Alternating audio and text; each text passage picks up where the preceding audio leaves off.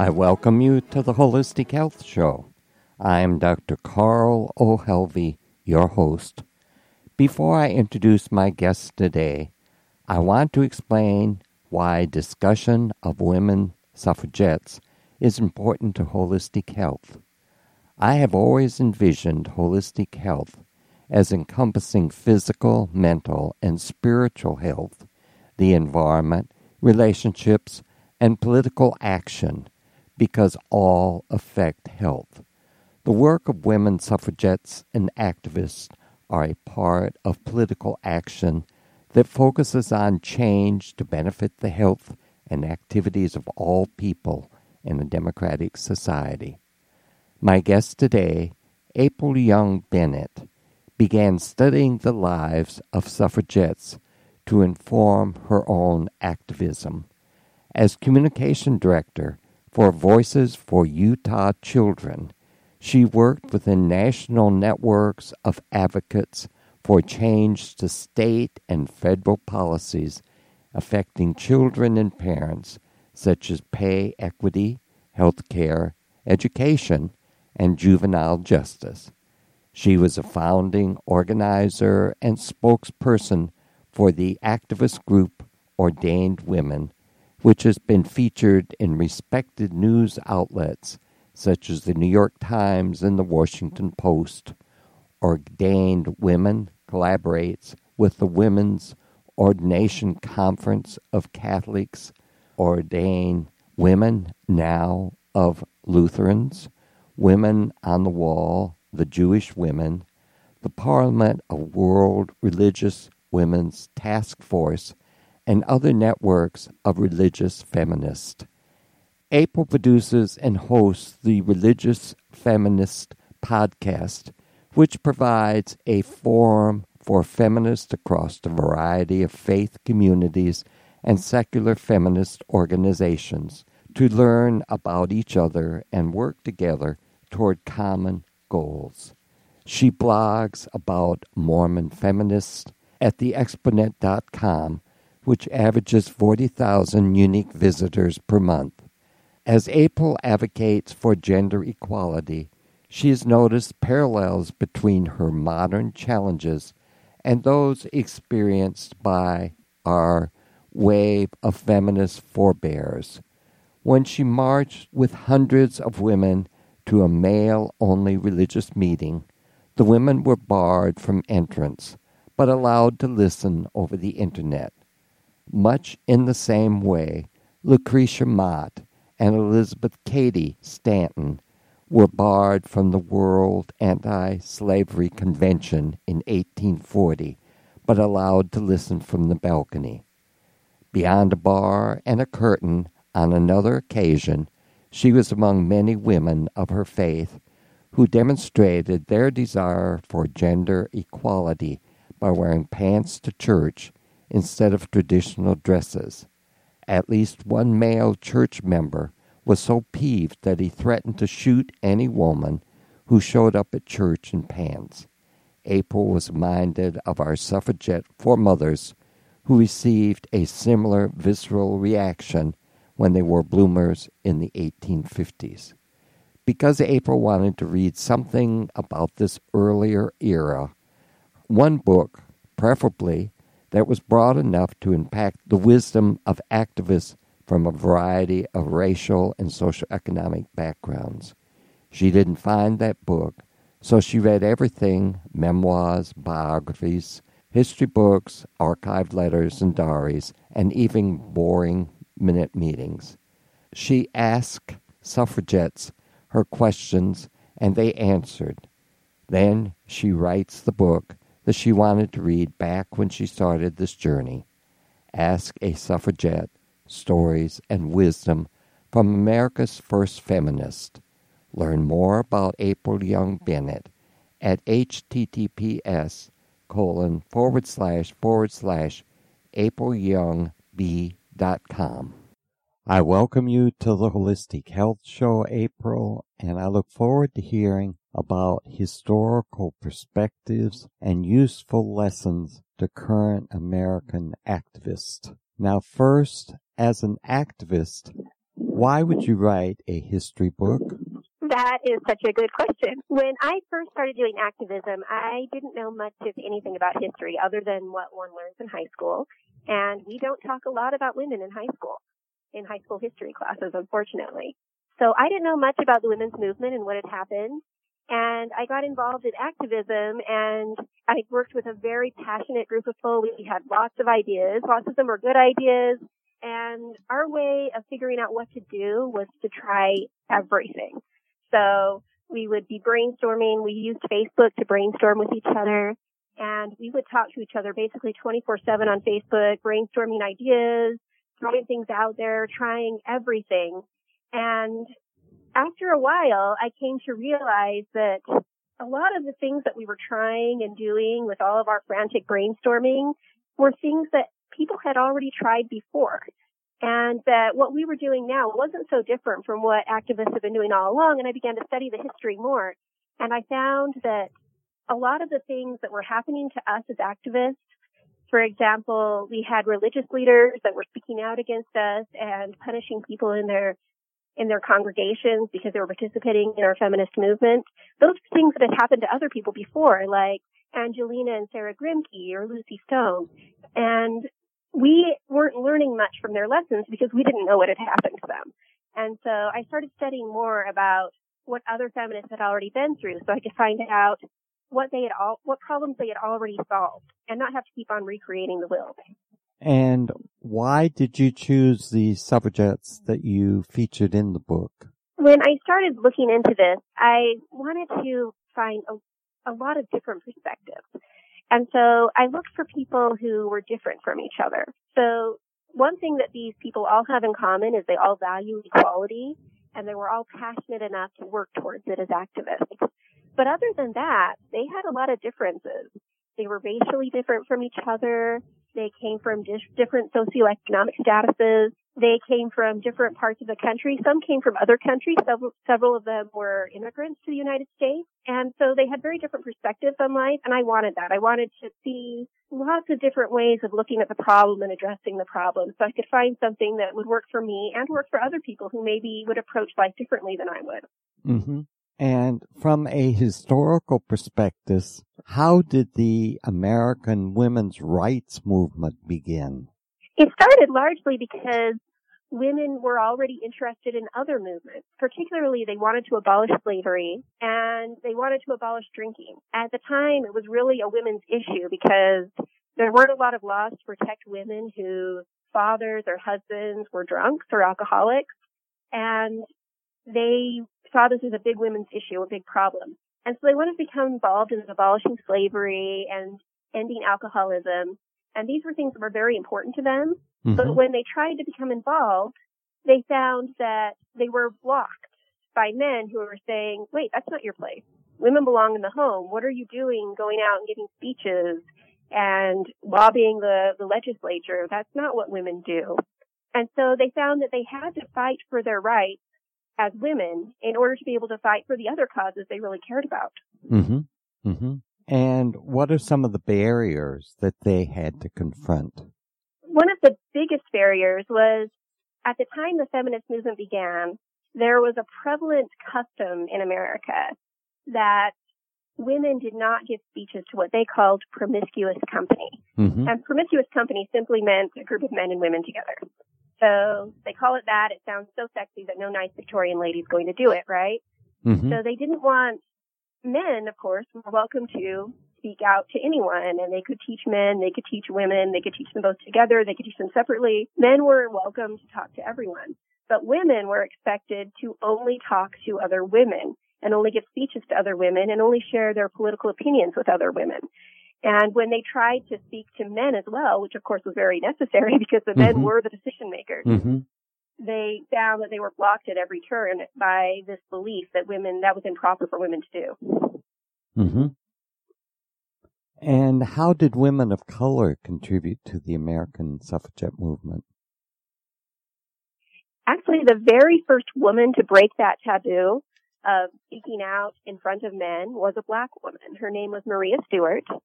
And she was a black indentured servant in Boston. And she was the very first woman to break that custom to say, I'm going to give speeches to both men and women at the same time. Out in public, I'm just going to go out and I'm going to talk to men and women about what I think. And she was the very first person to break that taboo. And shortly after that, there was another big group of women in Pennsylvania that was interested in abolition. And among them, there were both black and white women. One of the most famous white women among them was Lucretia Mott, that we hear of a lot. But the women of the Fort and Purvis families were also very big organizers of that movement. And they started one of the very first abolition societies for women, in which got women involved in politics in ways they had never been involved before. Mm-hmm. And the women of color, were they from the South? Most of these women were from the North. Unfortunately, slavery was still in place at the time, and it was pretty dangerous to be an outspoken woman in the South at this time of the century. Yeah. This was pre-Civil War. And there were a lot of immigrants. Were they useful in this movement?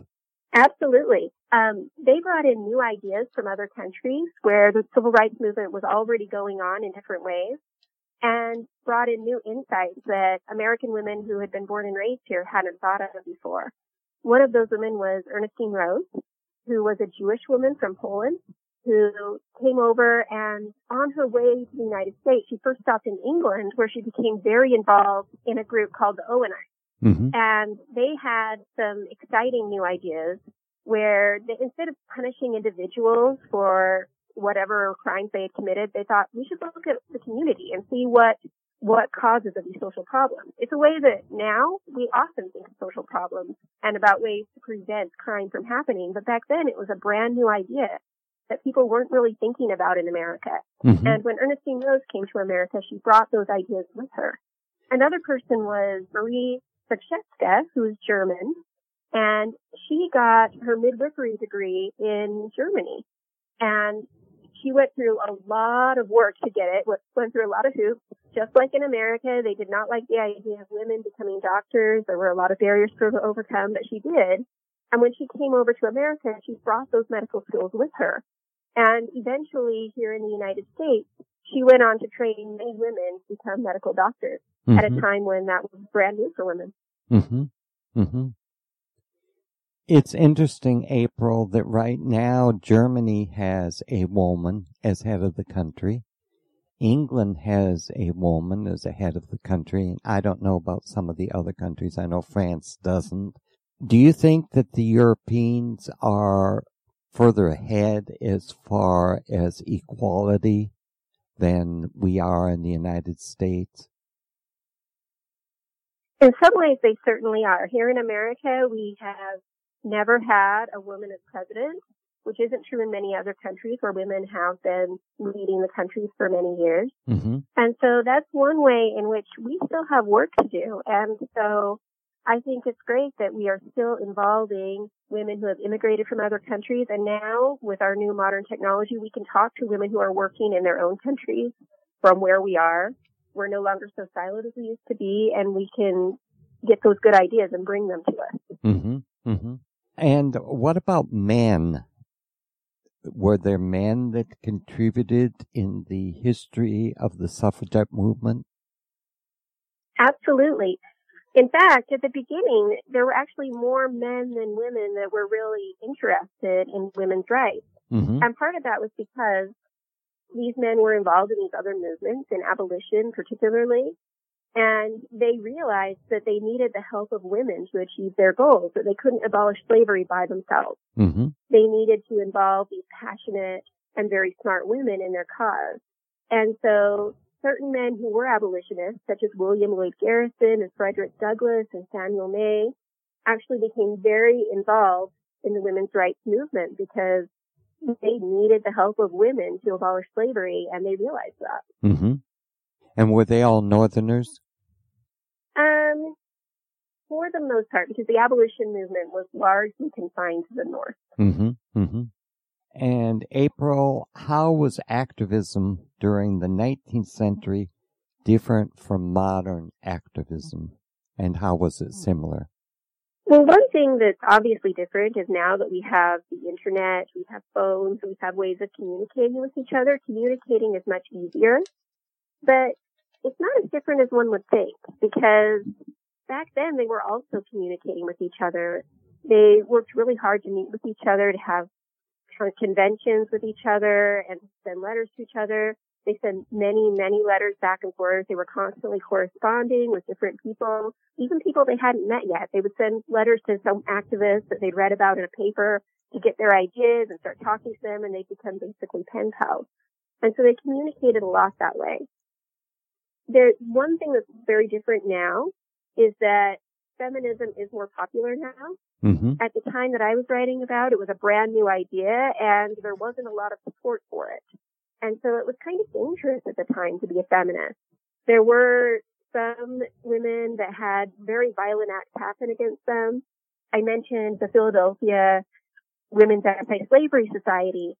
When that group met in a brand new building called Pennsylvania Hall, people were so angry that women were in there giving speeches to a mixed gender audience that they gathered a huge mob outside the building, forced them out of the building, and then burned the building down. Mm-hmm. So it was a much more dangerous, violent time then. Mm-hmm. But that's not to say that today lots of people are very brave and are encountering very dangerous situations as they stand up for what they believe in. Right. Mm-hmm. Mm-hmm. I think that the country is more divided and almost more violent now than it has been most of my lifetime, and then I'll be 87 in a couple months. I've never seen it. It is concerning, yes. One of the people that I talk about in the book, Frances Ellen Watkins Harper, who actually is the person who's on the cover of the book, mm-hmm. she was a black woman who was very involved in activism around the time of the Civil War.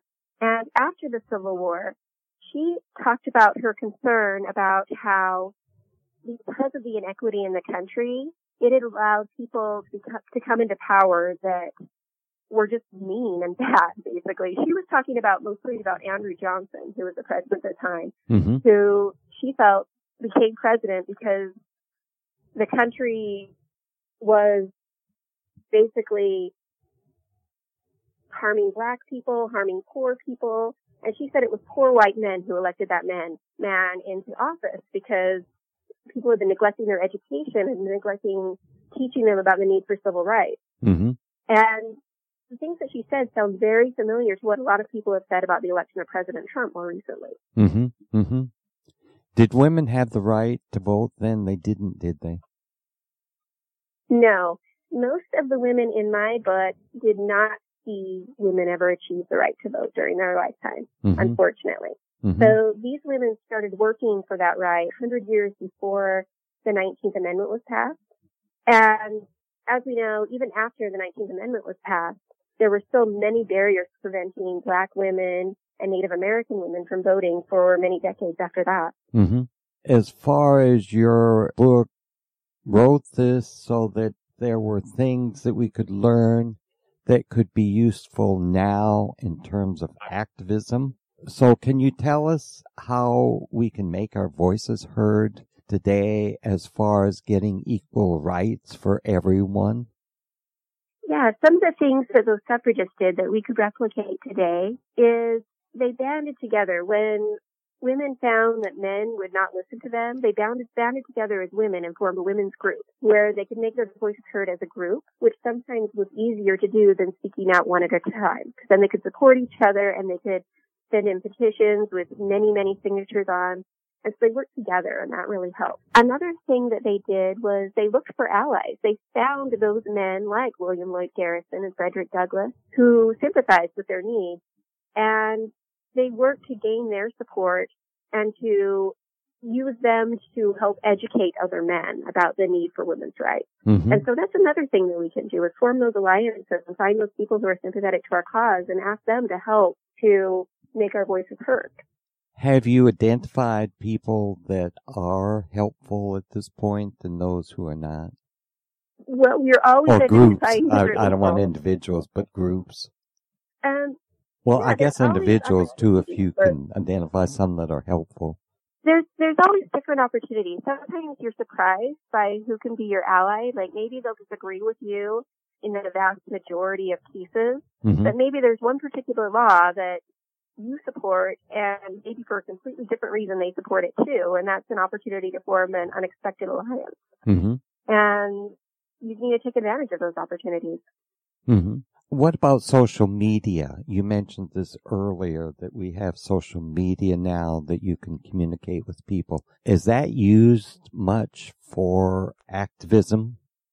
Oh, yes. Yes, activists are talking to each other on social media all the time. One of the ways that many of the activists I work with talk to each other is in Facebook groups, because these are groups that people can join from many different countries, from all over this nation, and talk to people. They may not know anyone in their neighborhood who cares about the cause the way they do, but suddenly they join a Facebook group and they know thousands of other people that they can communicate with. There's also Twitter is a wonderful tool for talking about politics with lots of people. You can use a hashtag and all of a sudden find many other people that are interested in your cause. Unfortunately, you're also likely to find lots of vitriol and lots of people who are pretty nasty. One of the difficulties about social media is that people can be anonymous, especially on a platform like Twitter, where they're not required to enter any sort of a name. They can just come up with some sort of a tagline name. And people will be quite vitriolic, so you have to develop kind of a tough skin and be able to just ignore some of that noise. Is there a role for men in a feminist movement? I believe so. I think, looking at the history, the feminist movement would not have come as far as it had if it hadn't have been for the support of men, especially when one considers that a lot of the time what women's rights activists are working for are the same rights and opportunities that men are already enjoying. So they're looking for women to be in those positions of power that men are already there. Well, the men who are already there, they're in a position of power, a position of privilege, and if they agree with you and if they're willing to listen to you, they can help. So it's wonderful when you can find those men who understand the cause or who can be educated about the cause, who will help you. I keep mentioning William Lloyd Garrison as a great women's rights advocate, but I should mention that when he was very young, at the very earliest time of his career, he was not a women's rights advocate. In fact, the first time he saw a political petition which women had signed, he was shocked and horrified. He couldn't believe that women were getting involved in this way. And as he came to know people like Lucretia Mott and Maria Stewart, he developed a respect for women that completely changed his outlook, and he became a very fervent women's rights supporter from then on. Were there any nurses involved in these movements? Medical nurses? Yeah, right. Yeah, nurses. Right. Yeah, absolutely. Florence Nightingale was involved in the movement. Also, my book talks a lot about people like Marie Zachewska and Elizabeth Blackwell, and Harriet Hunt, who were among the first women involved in the medical profession, who became involved in the movement and worked really hard to include women in the healthcare profession. Great, good. As a nurse, I always like to know if nurses were involved, because I know that nurses had a very active role in the Second World War, from the movies and things that I've seen, and also historically that nurses were very active in that war. So that's right. Yeah, education and nursing are two of the professions where women first really got a very good stronghold in. And that's one of the ways that they met lots of other women and became highly educated and developed the skills that they needed to be good activists. Is it possible then to balance family life with activism? I'll admit that it's hard. You know, Susan B. Anthony, she never did marry or have children, and she thought it was not possible. She was pretty annoyed every time one of her friends in the activist movement would get married. So some would argue no. However, there are many examples of women who did successfully pull it off. And one person who really thought about this a lot with Lucy Stone. Lucy Stone was in her mid-30s at the time she got married. And until then, she had stayed single much later than most women of her time because she did not believe it was possible, and she felt like her activism was more important than having a family. Mm-hmm. And so it was important to her that she stay active in the movement, and she saw that as precluding her from having a family, which is odd when you think about it, because nobody ever asked if a man can be an activist or have a profession and have a family. We all assume that they can. This question seems to only come up for women. And I think part of that is because men don't shoulder as much responsibility in family life as they should. If they were also thinking about balancing family life with their professions and their causes, I think that we'd all be better off. You really need everyone to be balancing those things and thinking about that, not just women. But she met Elizabeth Blackwell, one of the first American female doctors. She met her brother, Henry Blackwell. And he wanted to marry her. And he also wanted to join her as an activist. And he had a big plan that they were going to work together. And that's exactly what happened. They both became very, very involved in the women's movement. I mean, she was already involved, but he joined her in that movement. And when he married her, they were able to keep working on the movement together because her husband was fully supportive, and he cared about women's rights also, and he also became very involved in the women's rights movement. I think that sometimes people think that you can't handle both of these, but I've seen many women in academia, and I wonder how they can handle their families, because I know that with me, it was a full-time job. You know, even though you have small teaching loads, by the time you publish, you do your research, you prepare for class, you do tests and grading and all of the things that you do in academia. I wonder how women had time to raise children, but they did. The same as with war. You think, well, how do women have time to raise the family when they also are assuming responsibility for war duty? But again, they did. So I think that we often undervalue or don't give women credit for as much as they can do that they are doing, if I'm making sense. Then, yeah. Is religion compatible with the feminist movement? Again, you'll get different answers from different people. I'll tell you right now that I happen to be a feminist of faith, and so I have my perspective on that. And I absolutely would say yes, of course, because women who are in patriarchal religions, we're right there in the trenches. We're there where feminism is needed. We're fighting for women's rights. We're trying to promote the status of women in ways that other people who aren't involved in patriarchal religions don't have to. And so I think that it's a very important part of the movement. Of course, looking back historically, Ernestine Rose, I mentioned that she was Jewish, but she actually became more of an atheist, and she was pretty impatient with religious people and with the whole concept of religion. And she would argue with me about that. She would say, no, religion is exactly what holds women down, and you shouldn't have it. But there are also other examples. Sojourner Truth was a very religious woman, and a lot of that power and confidence that she had seemed to stem from her faith. That made her such a powerful speaker, made people want to listen to her. Another person was Antoinette Brown. She became the first American Protestant woman to be ordained. And she worked really hard for that, to overcome those barriers to the ordination of women. And I would argue that the hard work she did benefited everyone, not just religious people, because she made some big changes in our country in the way people thought of women that affect everyone. And those people who do not think they're compatible, what is their rationale for that?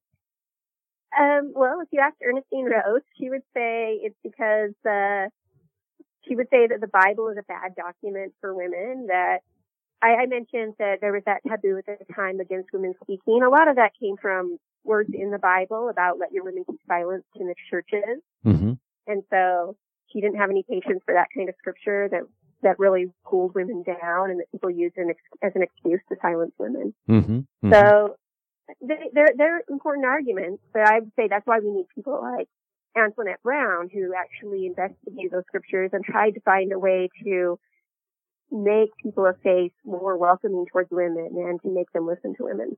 Mm-hmm. Of course, those same people will use those same arguments against the African American population, against the gay population, against anyone that doesn't agree with what they say. And and I have difficulty when these same people who are so prejudiced say that they're Christians, because to me it's inconsistent. You know, to me, right. Jesus taught love and not hate, and you can't hate groups of people and still profess to be a Christian. That's just not consistent in my mind. But you know, I don't see anything inconsistent. I think that there are, because I believe in the Gnostic Bibles, the Gnostic chapters, I believe that the whole Bible is not there, that they made decisions in the past historically and removed sections of the Bible, and I have interviewed people on some of those sections that are no longer part of the Bible that we use in the Protestant churches, at least. And that the Bible, even though it was supposed to have been inspired by God, was still written by men. And so that I'm sure that it could not be completely objective. So I guess I find ways to excuse parts of the Bible to fit, and I guess maybe I'm doing the same thing that the people that say they are Christians that hate do, but I think it's a big stretch between hating and what Jesus taught. I don't see it as incompatible either, but I was just interested, you know, in what people think.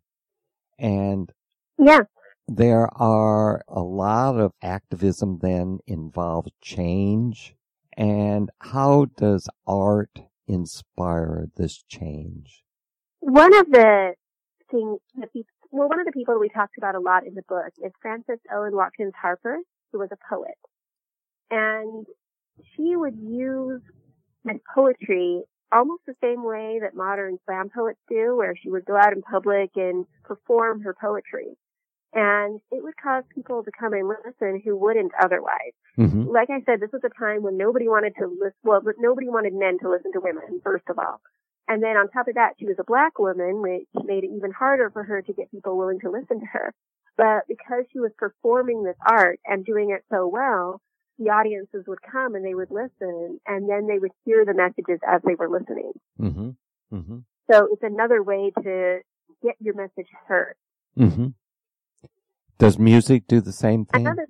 Yes, absolutely. I think any kind of art does that. Mm-hmm. Another person in my book is Julia Ward Howe. Most people know her as the person who wrote the lyrics for the Battle Hymn of the Republic. Mm-hmm. Mm-hmm. But she was also a suffragist, but not to begin with. And it took her a while to come around to those progressive views. And once she had them, she was a fervent supporter of women's rights and very effective. But I think in her case, her art is what changed her. Because as she was exploring new ideas, things that she hadn't been brought up with in her traditional upbringing, she would write fiction, she would write music, she would write poems, and just kind of explore these ideas in that fictional medium where she didn't have to commit to having them yet. She could just explore the ideas without saying, this is what I think, right? Mm-hmm. And as she did that, her opinions evolved and she was able to change herself until she became the powerful advocate for civil rights that she eventually became. Mm-hmm. Great, good. And with so many things involved, how do activists determine their priorities? It's tough sometimes. One example that I have in the book is the bloomers movement, or what they would have called dress reform, because they did not like the word bloomers. That wasn't their word. That was something that people who were making fun of them called them. They called them bloomers. Mm-hmm. So basically, that's the idea that women should be allowed to wear pants. Mm-hmm. And today it's a pretty accepted standard. Yep, women can wear pants. But back then it was a big deal. And they were absolutely right about it. Of course women should be allowed to wear pants, and the dresses and corsets and petticoats they were wearing were causing big problems. I mean, these things were dangerous. They could bump into the hearth and they'd catch on fire. There were women who died because of the fashions they were wearing. Mm-hmm. So they were absolutely right. They were completely right. But sometimes our priorities aren't about whether we are right or not. And what they found was that the street harassment they had when they were wearing bloomers would make it impossible for them to talk on any other subject. So they would be trying to advocate for something important like women's right to vote, and they couldn't get a word in edgewise because these big crowds of men would come in to make fun of their bloomers Mm-hmm. and would just stop them. And in the end, they decided this isn't worth it. Another thing is it was grating on them personally, because after they were used to having people heckling, when they have a big convention, but then they could leave the convention, walk out of the room, and go home and relax, right? Mm-hmm. So if they were wearing bloomers, that wasn't the case, because people would see them on the streets, they'd recognize them by their clothing as women's rights advocates, and they'd follow them and harass them, and it was just personally wearing on them. And so even though they were right, and they were completely right, I'm going to say forever, yes, they were right. They should have been allowed to wear bloomers instead of those dresses. They decided to let that battle go. It just wasn't the battle they were choosing at that time. Mm-hmm. So sometimes you have to let go of things, even if you're right, because other things are more important. Mm-hmm. Right. I saw that yesterday there were a lot of protests around the country about the abortion issue. Is that effective in bringing about change from a historical point of view? Well, historically, yes. Protests have been very effective means of bringing attention to issues over time. Mm-hmm. Is bringing large groups of people together to talk as a group instead of making it one person standing alone has proven to be quite effective. Mm-hmm. Of course, we're revisiting an issue that I thought was resolved many, many, many years ago with Roe versus Wade, and yet it's coming to the forefront again. And so... Yeah, history tends to be cyclical. Like, we think that, of course, things are just going to move forward, but really, they kind of move in all directions. Mm-hmm. And I don't think that the women's right to vote will ever become an issue again, but who knows? Well, one would hope not, but then there have been several struggles in recent years over voting rights, with some legislatures bringing in new barriers that are stopping people from voting, much in the way that even when voting rights became part of the Constitution, people were blocking women and people of color and minorities from voting based on other things like poll taxes and reading tests. And while the mechanisms that people are using now that bar people from voting are different, a lot of times they're around voter ID rules or things like that, there are still people who are trying to limit the number of people voting. Mm-hmm. And so I think that's an issue we always have to be aware of and careful about. Mm-hmm. Mm-hmm. I think that it may be partly because one of the two groups have identified which ones vote for the opposition, and they're trying to make sure that they win. Is that right? Yeah, I think so. Yeah, people want to stop people from voting who might not vote for them. Right. That was actually a big problem during the women's movement, Mm-hmm. is that women wanted the right to vote, and at that time, Republicans were the more progressive party. It was kind of, and Democrats were more traditional, so it's kind of the opposite of what we have today. Mm-hmm. Their platforms changed over the years. Mm-hmm. But at that time, it was the Republicans that were the more progressive party. Oh. And they had been supporters of women's rights for quite some time. Mm-hmm. They started to realize after the Civil War that if they enfranchised women, a lot of Southern women would become voters, and they were concerned that those Southern women would be Democrats and would not vote in their favor. So suddenly they felt not so strongly about women's voting rights as they had in the past. So that's always been an issue. Things like that come up. Mm-hmm. Mm-hmm. Are there things that the modern group should avoid based upon the historical perspective, and also things that they would benefit from using from a historical perspective? Yeah, I think one of the biggest problems that we see in looking at the women's movement of the past and sometimes today is the racism.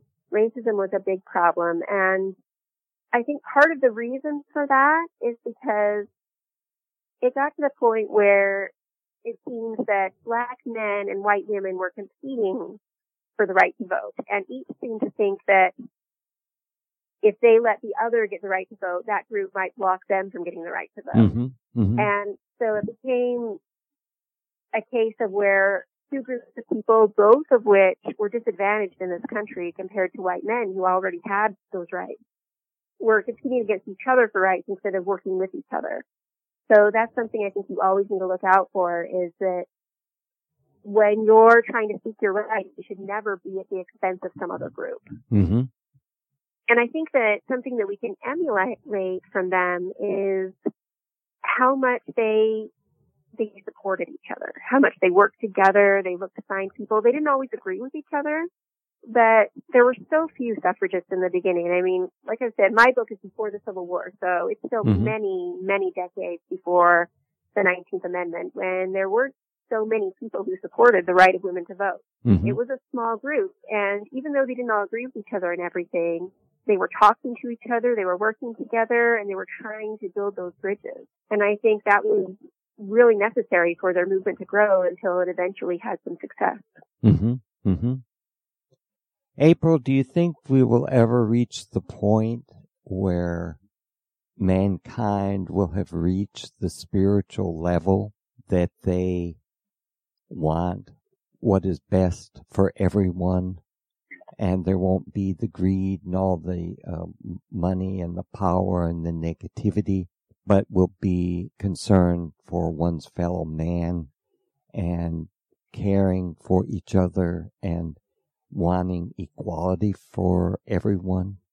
I hope so. As an activist, I'm an optimist. Activists usually are. Mm-hmm. Those of us who work so hard for change, we do it because there's a part of us that believes it's possible. Mm-hmm. And so I am an optimist, and I certainly hope so. But having studied history, I've seen that history is cyclical, that instead of moving steadily forward, you see us kind of backtracking and then getting a little further and backtracking and then getting a little further. But I think eventually, like Martin Luther King would say, that the arc moves towards justice. And do you think the current situation will eventually resolve? I mean, right now there are so many problems. Not only the inequality as far as pay, as far as rights for women, for different racial groups and all, but also the climate, the inconsideration of the climate. And again, the power and the money and the greed and all are getting in the way of what is best for the people of the United States. And I'm very concerned about the climate in all of this, because there are differences. We have not had the kind of weather in the past that we're having now, at least not in my lifetime. And so how optimistic are you about all of this? Because I don't see that we can continue going on as we're going. It is concerning and frustrating, but I also see lots of good people that are working toward change. Lots of people who have enough optimism and they become activists, and that they're working to build their communities and improve them. And that's always a good sign. Mm-hmm. Mm-hmm. Good. I think we need reassurance periodically that things are moving in a jagged but overall positive direction. Right. So, April, then, is there anything you'd like to say before we look at your book and how the listeners can reach it and any services that you have? I would just encourage people to check out askasuffragist.com. Every week we're putting up new quotes by suffragists, things that are still relevant today, things that can inspire us. And I think it's important that as people who care about feminism and therefore care about women, that we remember those women who came before us, who worked so hard to get where we are. Mm-hmm. Mm-hmm. Great. And then, April, will you tell us about your book and if you have services? And also, I think you have a special offer for people that buy your book by June 30th. That's right. Yes. So my book is called Ask a Suffragist, Stories and Wisdom from America's First Feminists. And it's about that very first generation of American suffragists, or basically the beginnings of the American feminist movement, starting way back in the 1830s to about the time of the Civil War. So these are people who cared about women's rights back when very few other people did, back when it was a very unpopular opinion to have. And I think their stories are very inspiring. They were flawed people. They also made some mistakes, as you'll see as you read the book. But I think it's good to know about those mistakes and successes so that we don't recreate those same problems, that we don't have to work from the scratch either to come up with new solutions to things that have already been resolved by our foremothers. So I'd encourage everyone to read that. And everyone who does buy that book by June 30th, this June is an exciting time because it's the 100th anniversary of the time Congress approved the 19th Amendment and sent it to the states for ratification. So this was a very big step in the women's rights movement. And so obviously it wasn't the only step. There was still quite a way to go before especially Black women and Native American women fully had their rights, but it was an important step in the right direction. And we're celebrating that in the month of June. So everyone who buys my book during the month of June or the month of May, it's on pre-order now. If you buy it now and send an email to April at aprilyoungb.com with the words Illustrated Companion in the subject line, I'll send you a free e-copy of an illustrated companion to go with the book. So that has pictures of the people and the events and the places that are in the book.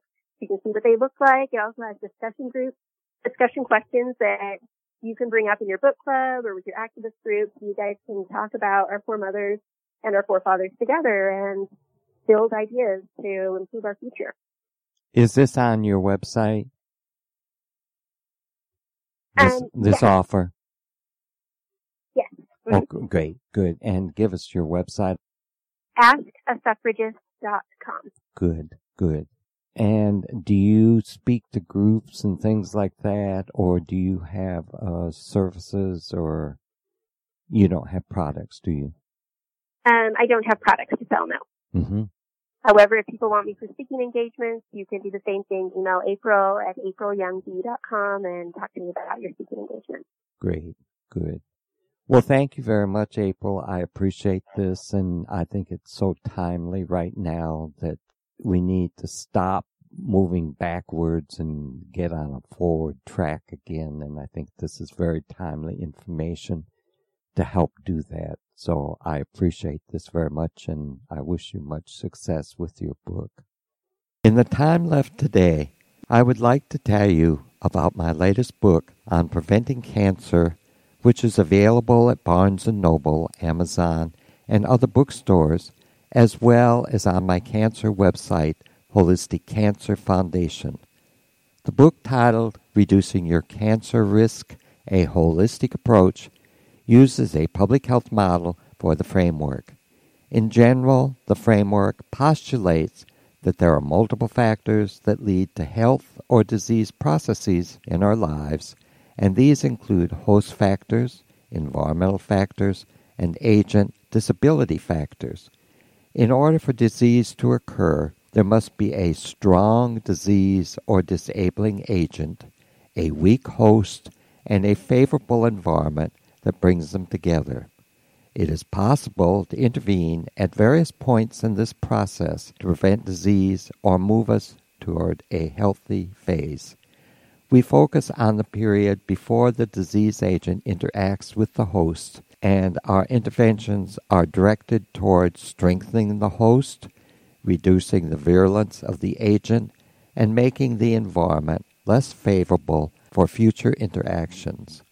Things one can do to reduce the impact of the environment and agent include working with electromagnetic frequency waves, ultraviolet waves, carcinogenic chemicals, and carcinogenic metals in the environment. Research on how these affect humans and ways to eliminate or reduce their effect are presented. For example, bisphenol A, or BPA, is an endocrine disruptor and may cause cancer of the breast and prostate. It is found in plastic water bottles, canned food lining, eating and cooking utensils, among other sources. During the summer months, when water bottles are transported in unrefrigerated trucks, the heat causes the BPA to leach into the water that you later drink. There are also things you can do to become more resistant. These include physical interventions, proper nutrition and fluids, physical activities, vitamins, minerals, herbs, and supplements, immune builders, smoking cessation, and use of sound or music. For example, research shows that eating proper nutrition reduces your cancer risk by 35%, and exercising 30 minutes a day for 5 days a week reduces it by 50%. Research also shows a strong body-mind-spirit interaction and the effects of mental spiritual factors on disease. Thus, one should pay attention to forgiveness, faith, prayer, optimism, being positive, helping others, affirmations, and other activities. Research on the effect of physical, mental, spiritual behaviors and health illness are discussed in the book, and what you can do with these behaviors to make the body more resistant. For example, about 50% of cancer patients have a forgiveness problem, and failing to deal with this leads to chronic anxiety and a depletion of killer cells that protect against disease. Ways to deal with forgiveness problems are presented. In addition, links to interviews with over 75 experts on the topics discussed in the book are included. I thank you for joining me this week, and I hope some of the information was useful. I am Dr. Carl Helvie, your host.